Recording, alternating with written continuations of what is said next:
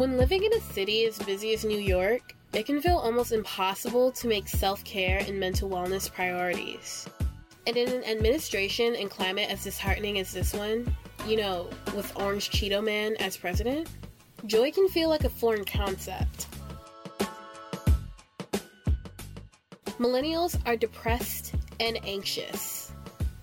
But here at the New School, we try to put our mental health first. I decided to sit down at Brooklyn's Butter and Scotch Bar to talk self-care, mental health, and mental wellness with Omar Abreu and Jaye Elizabeth Johnson, two peer health advocates for the New School Student Health Services.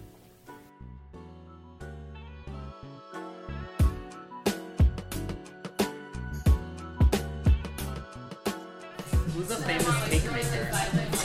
Are you trying to say someone can never? I'm trying to say someone found that. Little Midler? Debbie. Not McCake. Betty Crocker, boo-boo. There we go. Bette Midler. Betty Crocker takes several seats. Is she good? Betty Crocker? Mm-hmm. Was Betty Crocker ever alive? Is she a real person? That's a good Is question. Betty Crocker real? We don't know. Shit. Wow. I feel like she used to do the Betty Crocker commercials. Really? Or wasn't that just like an actor? Oh my gosh, is Betty Crocker like white woman Jesus? Like we know of her, there's like the mythology, there's reenactors. So I just want to call in the fact that this is a mess. And Omar is a mess. And that I'm really grateful to have been invited to temper out the mess. Well, first, we decided to figure out whether or not Betty Crocker is real and or white female Jesus. We learned that she is not. Then, we decided to talk mental health. My name is Omar Abreu. I am a sophomore in the Parsons Fine Art program. I use they, them pronouns, and I'm from the Bronx. Hi, I'm Jaye Elizabeth. I'm a third year at Parsons and Lang. I'm studying illustration and literary studies. I am from Cincinnati, Ohio originally. My pronouns are they and them, and that's pretty much what I do here. Awesome. So we're here to talk about mental health and mental wealth and mental wellness, So can we start with a little bit about your own mental health journeys? Well, first of all, my mental health journey has taken me to this beautiful place where I'm eating cake, basically for breakfast. But along the way, I was diagnosed with chronic mental illness pretty early on.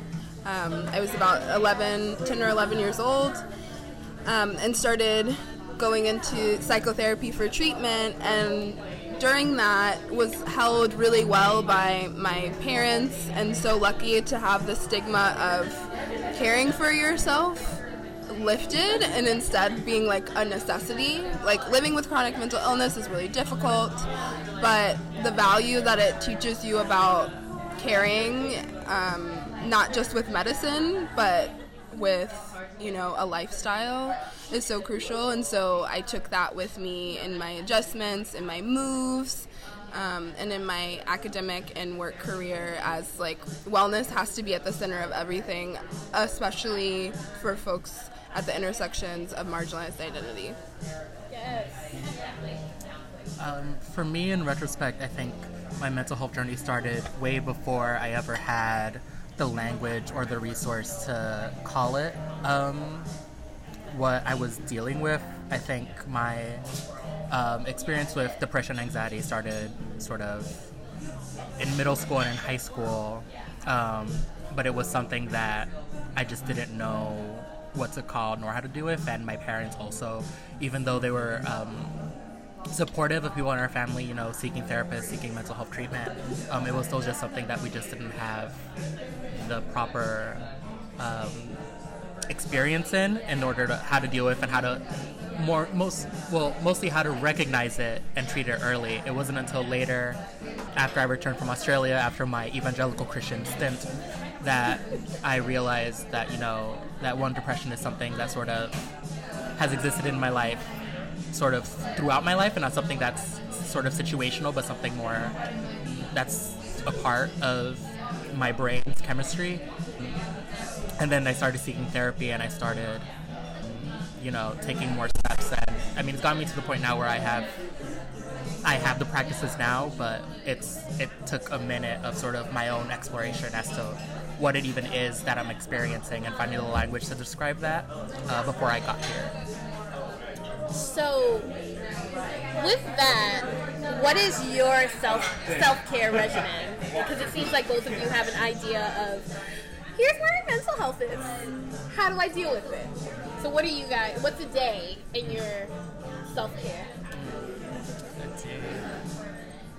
For me, it's something that sort of takes place over time. Weekly therapy is like essential. I started going to therapy in 2016 when I came back from Sydney, and I had nothing going on for my life at the moment. So therapy was like the one thing I could build a practice on. And then sort of the rest of my practice branches off that weekly meeting, whether that is journaling or that's sort of taking time to meditate, taking time to be with myself, allotting time for myself to feel what I need to feel is really important. And I mean, it comes in waves. There are times where I'm like really on it, and there are times where I'm not so much on it. But for me, therapy is like the one thing where I'm like, I do not care how my week is going. Like, I need a place where I can talk about it, and that's all that exists. So yeah, that's sort of where I'm at in terms of my regimen. I'm also a really big proponent for therapy. I don't think it works for everyone, and so I think that's also a misconception of like, get a therapist and your life will be amazing. Like, that is not how it works. And also the process of finding a therapist and finding the right one, and like basically shopping around for the person that is going to fit into your life the best is such a process. But for me, it's what works. That is my treatment. I go weekly, best for a long-term option. And then through that, in the limbo of before I was seeing my current therapist, who I just started with very recently, I do like scents in my room and like make sure that my space is clean, and writing as a poet and like visual artist, collage and journaling are crucial to the way that I take care of myself and process really hard moments. And then also just like keep my baseline normal when things aren't hard. Going through that motion and going through that practice makes the lows easier to live through and to like have that will.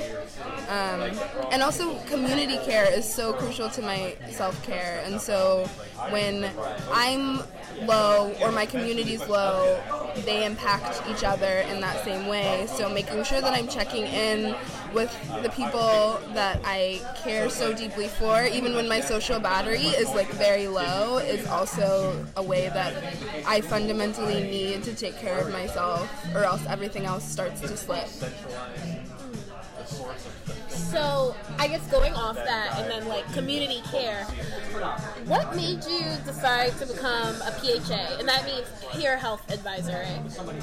Yes. Peer health advocate. Advocate? Yeah. Ooh, yeah. right. We advocate Spicy. for our peers' health. Yes.